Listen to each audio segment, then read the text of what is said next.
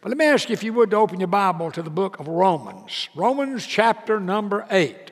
Romans chapter number 8. I'm speaking this morning on the subject, God is in control. And I want to be up front.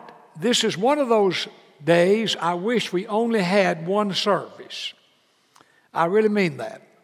Because what I'm sharing today is so from the depths of my heart, and some of it is very personal, that it's a draining thing. I feel good about it, but I felt like when I left at the end of that first service, I thought, man, I've got to go back out there and do that again. So I have asked God to just give me a fresh anointing and a freshness about what I'm going to share, because I'm going to be looking with you this morning at what I believe is one of the greatest, if not the greatest, verse in all the Bible for Christians, especially when they're going through things they do not understand, going through hard things, tough things.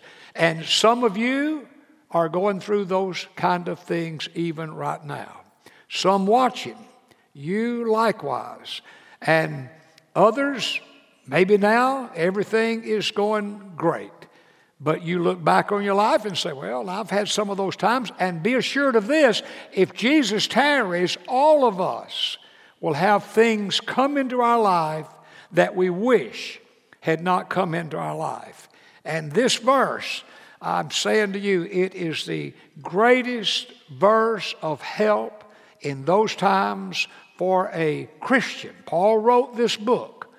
We call it the book of Romans. It was a letter to the Christians in Rome. Christianity had only been in Rome about 25 years, that had no apostolic teaching.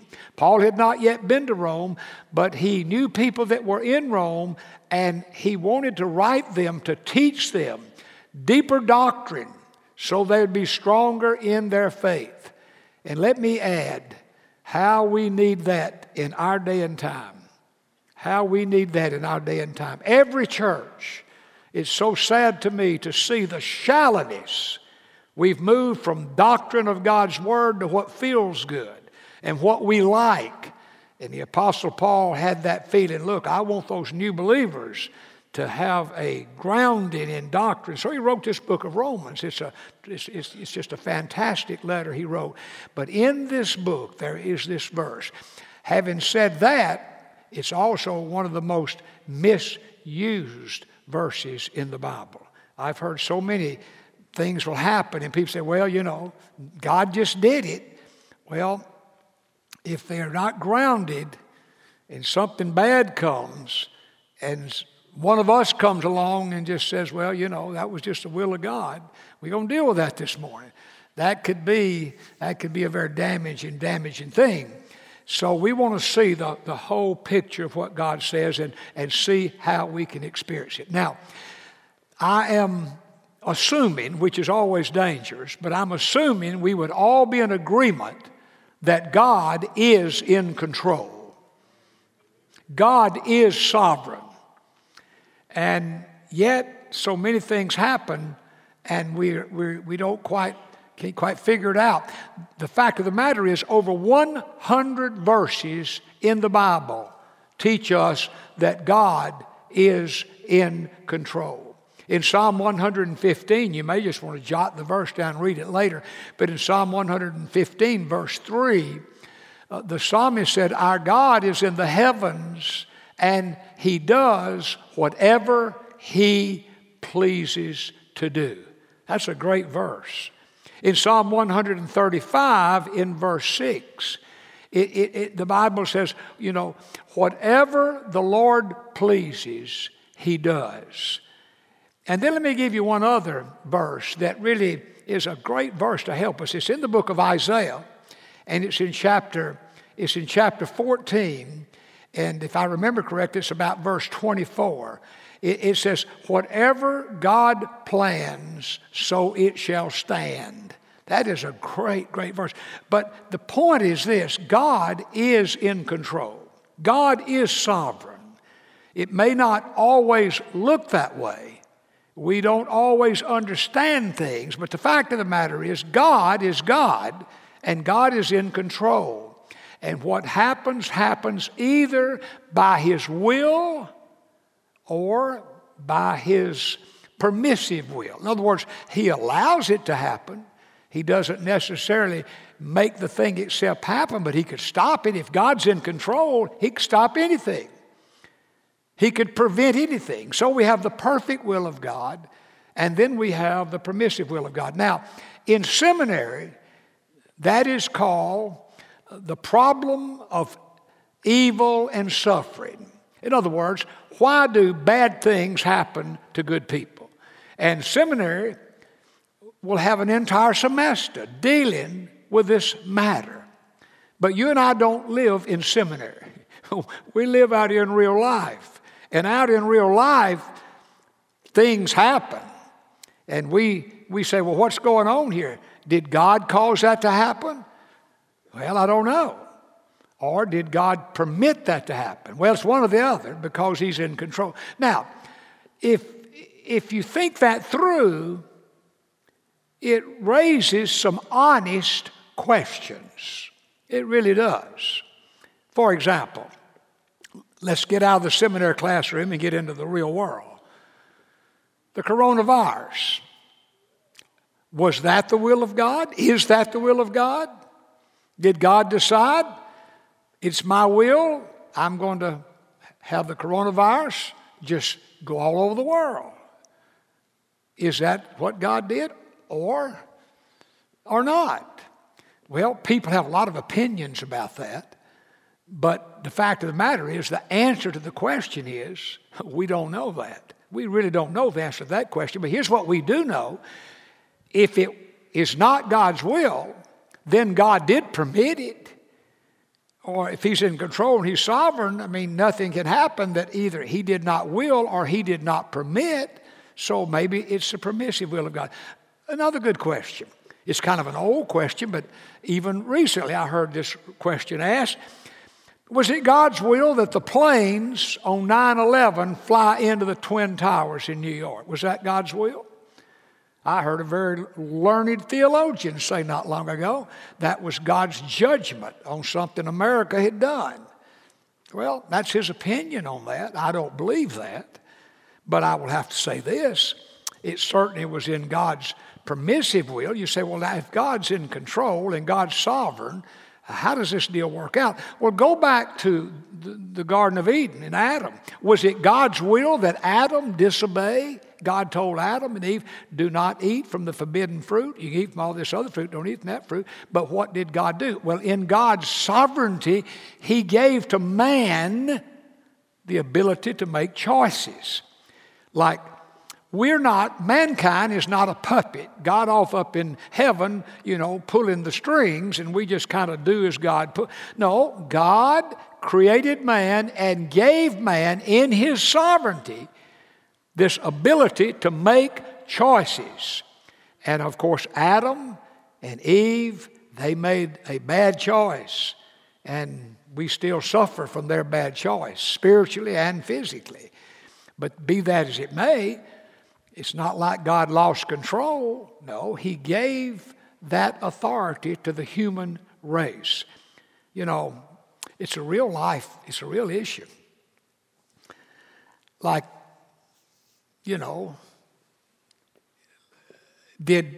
was it God's will that Dottie have lymphoma? That's a fair question. In that first hospital stay, when they were hooked her all up and putting all this chemo in her, and during the dark of the night, I'd just be sitting there looking at that, and in my mind, I'd ask the question, is it God's will that my wife go through this? Well, I don't know the answer to that. But I do know this, and I've learned this. What I don't know, grab hold of what you do know. Could I have an amen to that? Never doubt in the dark what you believed in the light. But I have to say, maybe it was God's will, maybe it is God's will, but it certainly is God's permissive will. And we've seen things where we believe we know God permitted her, she wouldn't have it. So you take the things I'm sharing, and you apply it to things maybe that you may be going through. Say, well, is this God's will? Well, we'll have to be in heaven to know the sure answer on a lot of things that we ask, but we know this here on earth, it's certainly in God's permissive will because God is sovereign, God is controlled. Now, with that little get started, I want you to look at me in Romans chapter 8, verse 28, because this verse is a blessed verse. It teaches us how to respond when things come into our life, whether they be the will of God or the permissive will of God, the perfect will of God, the permissive will of God. How do we respond so that it works out for good? That's what this verse is all about. Romans chapter number 8, look at it in verse number 28. Paul said in his letter, we know that all things work together for good to those who love God and who are called according to his purpose. Now, I want us to look at that verse. That is a Bible promise. It's a conditional Bible promise. First of all, it tells us what we have, and then it tells us the condition to receive it. So let's look at it very quickly. The words we know show the certainty of this Bible promise. Paul said, we know. Now, it's very, very interesting. This word that he used that's translated into English as know is the word oida. You would write it out O-I-D-A, but it would be pronounced oida. And here's what it means. It means fullness of knowledge. What Paul's saying is, by using that word, what follows is a done deal. Fullness of knowledge. It is what it is. You can go to the bank with it. Now, sometimes I understand best one thing by contrasting it with another thing. So let me ask you to do this. Turn with me in the book of Philippians. In the book of Philippians, in chapter number 3. In Philippians chapter number 3, the Apostle Paul, writing this letter, really states his purpose in life. That'd be a good sermon. What is your purpose in life? Like, what is my purpose in life? At this time in your life, what is your purpose? Well, Paul states it very clearly here in verse number 10. In Philippians chapter 3, verse 10. And here's what he says. That I may know, here's the word again, that I may know him and the power of his resurrection, the fellowship of his suffering, being conformed to his death. But look at the first part of that verse. That I may know. Now, this word, translated in English as know, is a very, very different word. It would be gnosko. And what it means, gnosko means progress in knowledge. What Paul is saying is, I want to progress in my knowledge of God, that I may know him, and I want to progress in his power, his resurrection power. In fact, if you look back in chapter number 1, in verse number 6, he's already laid the foundation for that. In Philippians chapter 1, verse 6, he says, being confident of this very thing, that he which hath begun a good work in me will complete it on the day of Jesus Christ. What Paul's saying is the good work that God began in him was his salvation, like when you were saved. He's talking about that. And then the end out here is when the Lord either comes for him or he calls him to be with himself. But this journey is a journey of progress. And so when you come over here in chapter 3 and you read what he says, that I may know, that I may progress in my knowledge. But in our text this morning, what Paul is saying is, I know. Here is the fullness of knowledge. Here's the whole ball of wax. Here's what can happen in your life. And then we see not only the certainty of this promise, but in the next words, if you look at them, the words, all things, show the broadness of this promise. All things. What would that be? Well, it means good things and bad things. Things we understand, things we do not understand. That covers it. The broadness of it. All, A-L-L. It's a little word, but it covers the whole gamut. And so we see the certainty of this promise. We see We see the broadness of this promise, and now look with me at the process. The words work together show the process. Look at it again. We know certainly that all things, the broadness, good and bad, work together. Now that is the process. So we're in life, and things come. Many times they're good things. Sometimes they're not good things. Sometimes they're things we say, I wish that had never happened. You've all been there. We've all been there. You may be there now. Okay? So we'd put it over in the negative column. And then maybe here's another thing that comes along. We say, oh my, I wish that hadn't happened either. Well, let's put that in the negative column. But everything in your life's not in the negative column. There are some things over here in the positive column. And what he's saying is, all these things over here, they may not look good over here. But see, God sees the whole picture. And so the good things, and then these things we call the bad things, they're like cogs in a wheel. They're going to work together. And that's how it works. I was thinking, what would be a good illustration of that? And I think I have one. You may not understand. I really am a halfway decent cook. I can see right now you didn't understand that. Well, by that, I mean this morning, I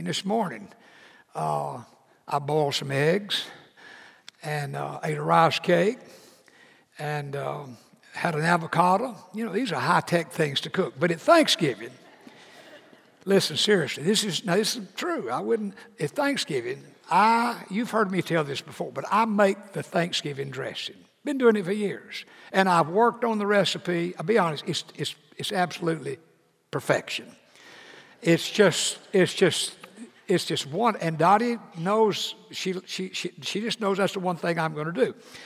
And of course, the way I do it, I lay out all my stuff, all my ingredients, like the salt and the pepper and the raw eggs and the onions and the chicken broth.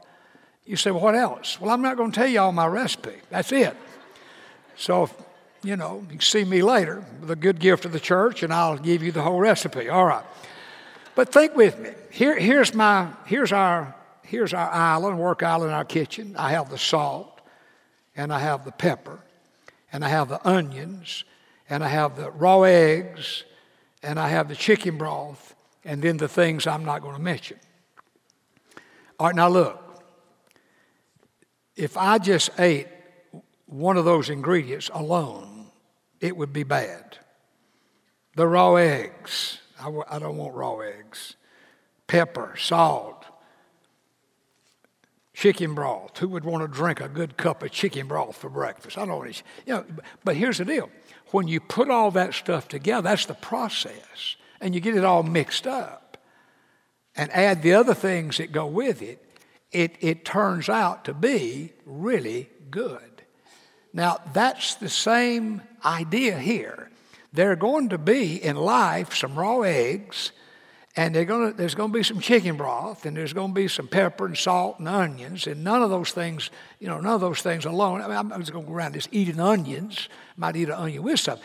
But then you have these other things, and so that's how life is. Things happen. I think like through the lymphoma.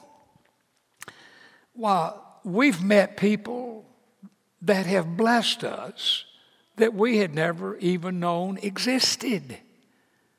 I think through all we've been through and the many different people we've been surrounded through all of this, and I think we've encouraged some people. Dottie's made this statement. She said, I've learned things about God that if I had to have lymphoma to learn these things about God, I'm glad I had lymphoma. And that's not just my wife trying to be spiritual. That's a true statement. We, as bad as that deal is and has been, it would be for anybody. The truth of the matter is, the process, we've seen good come from that. Now, I'm just sharing something personal from our family, but look, don't camp out with me and my family. many of you can say, hey, what I can relate to that. Others of you, maybe you say, well, I see other families go through these things, but we've not had that experience. Well, just if Jesus tarries, because Jesus said, in this world you will have tribulations. That's part of this fallen world we live. But here's the good news. You can know something. The fullness of knowledge that all things, the broadness, no matter what column they're in, they are going to they're going to work together.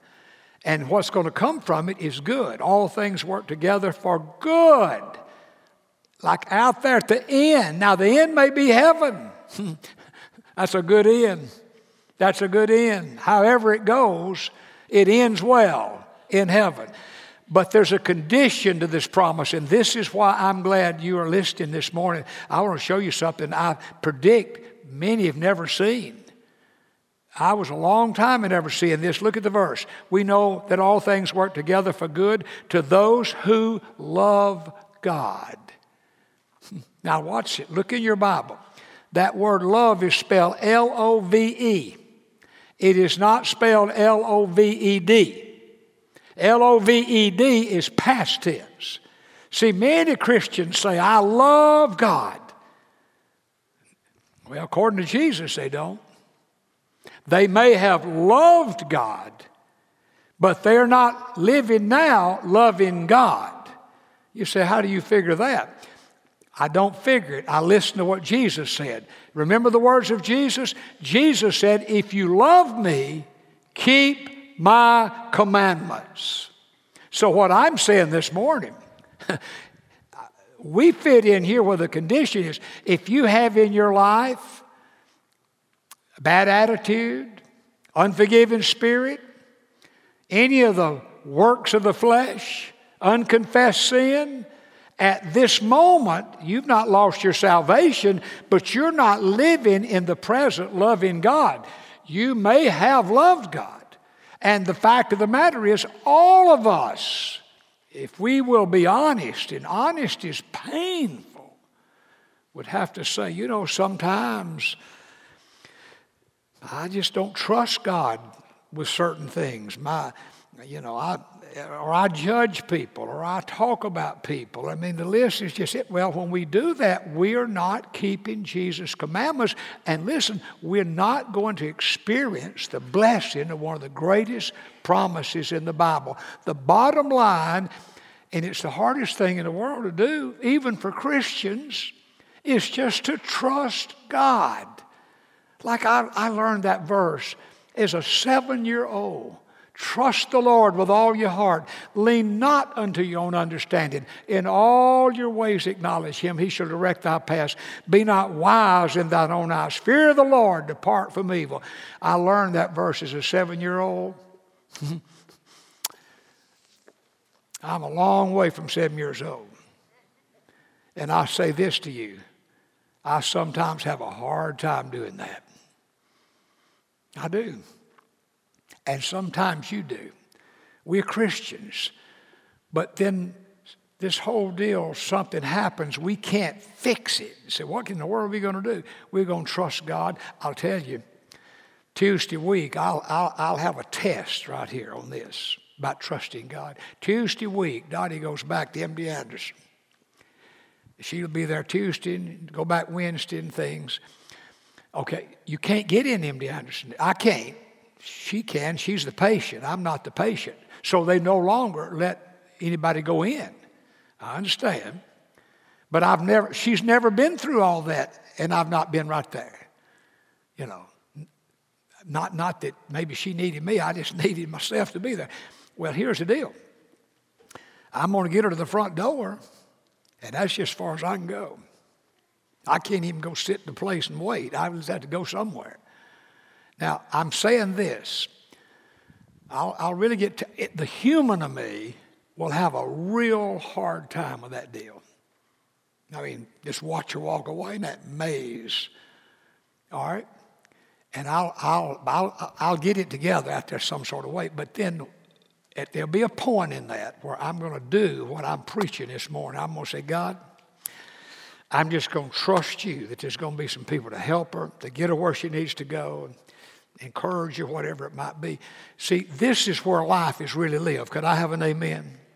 It's easy to come down here at church and just, we just all trust God. Well, we do trust God. But when we get out in the realness of life and stuff happens, to say, you know what? I don't know if this is the perfect will of God. If it's not, it's the permissive will of God. But if I will respond appropriately and just trust God, what He will do is what this verse says. We know that all things work together for good. See, in the end, Romans 8:28 always wins if we will live loving God in the present. Now, some of you this day, first Christian people in the room and watching, maybe today what you need to do is say, you know what? I am going through an issue. I am dealing with some things. And what I need to do is what this verse says, meet the condition. I'm just going to love God in the present. How are you going to do that? You're going to trust God with whatever it is that thing is. And you say, you know what? That's what I need to do. Well, in a moment, I'm going to give you an opportunity to pray about that. Others today, you can't, this verse won't work for you until you first become a believer.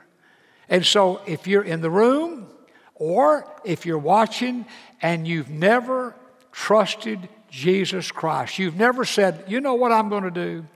I'm going to receive His righteousness for my unworthiness. I'm going to repent of my sins. I'm going to ask Jesus to come into my heart.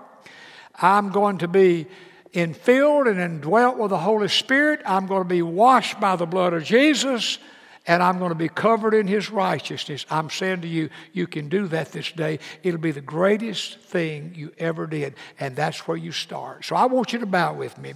Our heads bowed and hearts open to the Lord. For those this morning that are Christians that say, you know, I want to experience this verse. I don't just hear the preacher preach about it.